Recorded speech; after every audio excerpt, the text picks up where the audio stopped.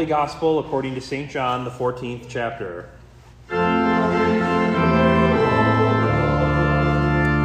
Jesus said, "Let not your hearts be troubled. Believe in God.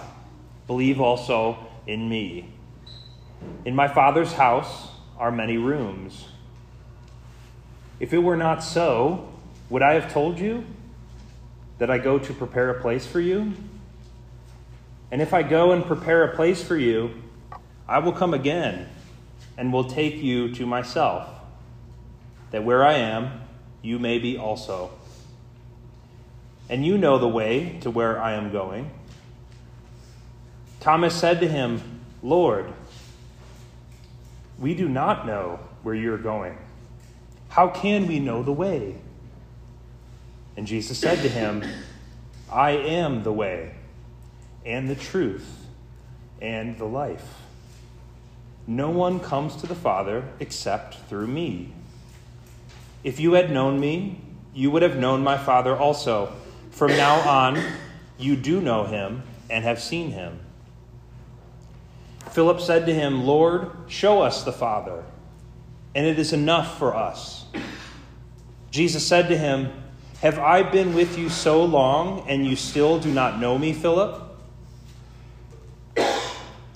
Whoever has seen me has seen the Father. How can you say, 'Show us the Father'? Do you not believe that I am in the Father, and the Father is in me? The words that I say to you, I do not speak on my own authority, but the Father who dwells in me does his works. Believe me that I am in the Father, and the Father is in me, or else believe on account of the works themselves. Truly, truly, I say to you, whoever believes in me will also do the works that I do, and greater works than these will he do, because I am going to the Father. Whatever you ask in my name, that I will do, that the Father may be glorified in the Son. If you ask me anything in my name, I will do it." This is the gospel of our Lord.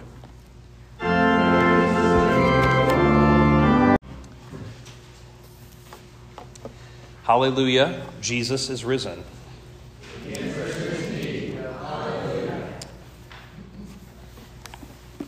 Let not your hearts be troubled. Let not your hearts be troubled. It's easy to hear, but how do we do it? How do we let our hearts not be troubled? Jesus, right now, my heart is grieved. No matter how lovely, beautiful, wonderful life can be, my loved ones die. Yet Jesus will never stop commanding you, let not your hearts be troubled. Believe in God. Believe also in me. Trust Jesus. Why trust Jesus? He says he's gone before us. He's like a good older brother. He's gone before us and did it before us so that we can watch his example and not be afraid, not let our hearts be troubled as we go into it. He goes before us into suffering, into even death, to a location, to his Father's house. And his Father's house has many rooms. He's gone to the place we call heaven or paradise to prepare a place for you. Because Jesus has gone there, I want to go there. If it's good enough for Jesus, maybe it's good enough for me. Because Jesus says it is a good place, I believe it's a good place that I want to go. Why trust him? Because he went to prepare a place for you and came back. He came back for you. He rose from the dead. He didn't stay in his Father's house. He didn't stay in death. He came back for you. Death no longer has the final word. Death no longer has ultimate power over you or the fear of death. You know where you'll go. Why? Jesus went before you, and he's prepared a place for you. Because Jesus rose from the dead and lives eternally, I can joyfully have faith. I can trust Jesus that room in paradise is for me, that I want to be there, with him. Hallelujah, Jesus is risen.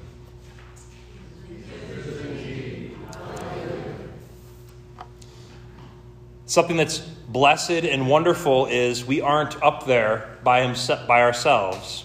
No. Jesus says, in my Father's house there are many rooms for many sheep, many souls at rest in him. Jesus says, I will come again, and I'll take you to myself, that where I am, you may be also. Jesus will come again and take you to where he is. But not just you. All who believe on Jesus Christ, his name, his death, his resurrection. Hallelujah. But Thomas speaks up. Jesus, we don't know where you're going. How can we know? So Jesus patiently responds, how will you know? How will you know the way? Well, I am the way. I am the truth. I am the life. No one comes to the Father except through me. Hallelujah. Jesus is the door to the sheep's pen. The sheep can only get into the safety of the Good Shepherd's protection through him. His sheep also pass through him to go out into the world. Pass through him to go into the church, where he feeds them green grass, where he washes them in still waters. And so, let not your hearts be troubled. Trust in him. Have faith in him. Rest in him. Find peace and joy in him. Know that though you walk through the valley of the shadow of death, you shall fear no evil. Know that what he says is, no one knows the day or hour that he will return or come to take you home. And so Jesus reminds us constantly, keep watch. Keep watch. Be watchful. Be vigilant. Watch for my return. Ultimately, be prepared. Read Jesus' words. Trust their promises as we prayed for today in the collect. They're for you.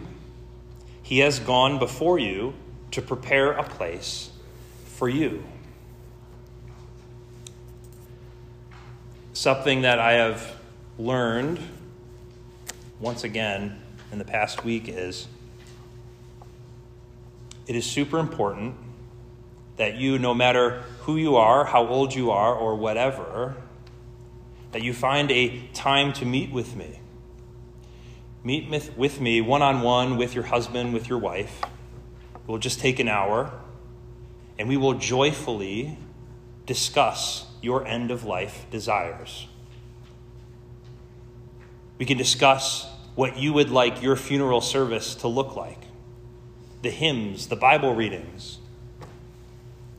We can make note that you would like a Christian funeral service, that you would like a Christian pastor to do your service. None of these things we can take for granted anymore if they are not expressly desired by you in written form.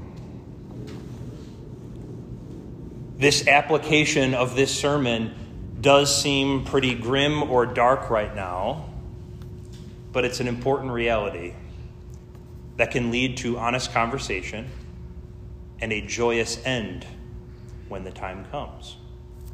You will find peace in this process. There will be no more worrying about or thinking about loose ends. If we can plan your desires now, there won't be fights amongst family. There won't be a mad scramble at church. Let's aim together for a blessed, God-honoring end.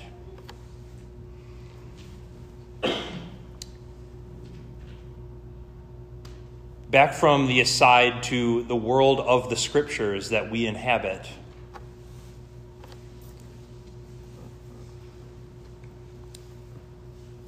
After Jesus died and rose again, when he went to his Father's house and came back, Thomas demanded of Jesus, unless I see the places in his hands, the places in his side and in his feet, I will never believe.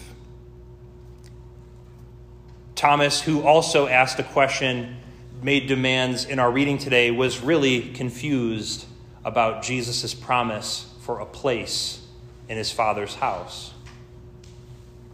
And so Jesus appeared bodily to Thomas and to his apostles and pleaded, "Look, Thomas, look at the places that I have prepared for you in my hands and my feet. By these places, by these wounds, you are healed. Pain, sin, death is defeated. There is a place for you here." Jesus has a place for you at this church. There is a place for you in his kingdom, both here and now, and in the world to come. Each week before we commune, we sing, "Therefore with angels and archangels, and with all the company of heaven." We commune each week with Christ Jesus and with all who have lived and all who now live in the faith. We commune today even with our dear brother in Christ, Joe. Today, after communion, we will sing, "Lord, now let your servant depart in heavenly peace." These were the words of Simeon, his final words in the temple when he held Jesus Christ as a baby. He had received his promised Savior. He had received his salvation. He was ready to go.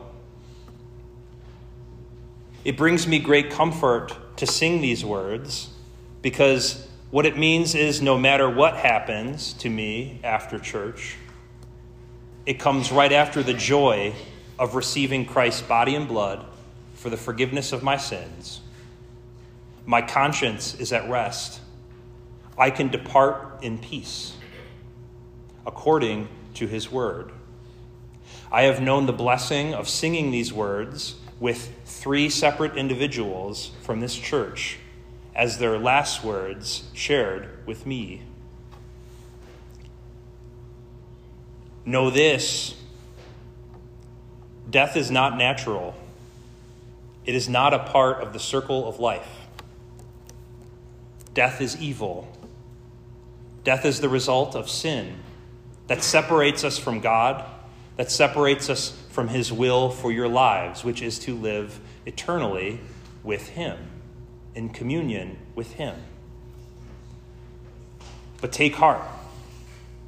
Jesus has defeated death, and he has done so, ironically, by dying and then rising again. Death could not contain him. Death no longer has dominion over him.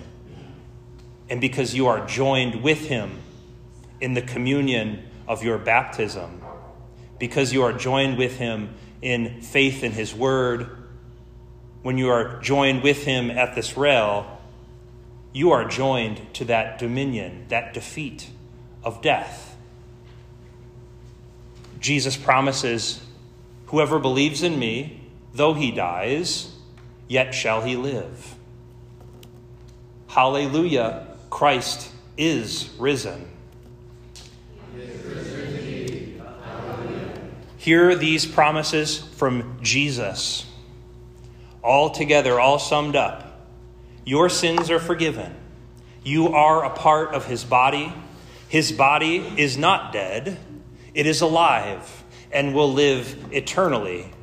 Jesus has defeated death and the sin that once separated you from him.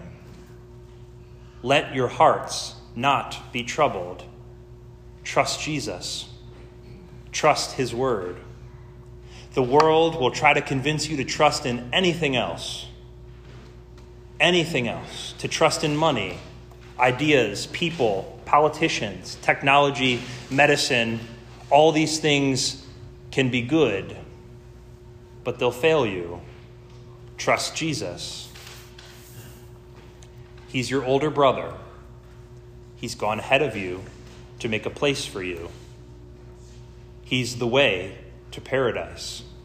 He's the truth in a world that often lies to you. He is eternal life. He will raise you up on the last day. He has gone to prepare a place for you.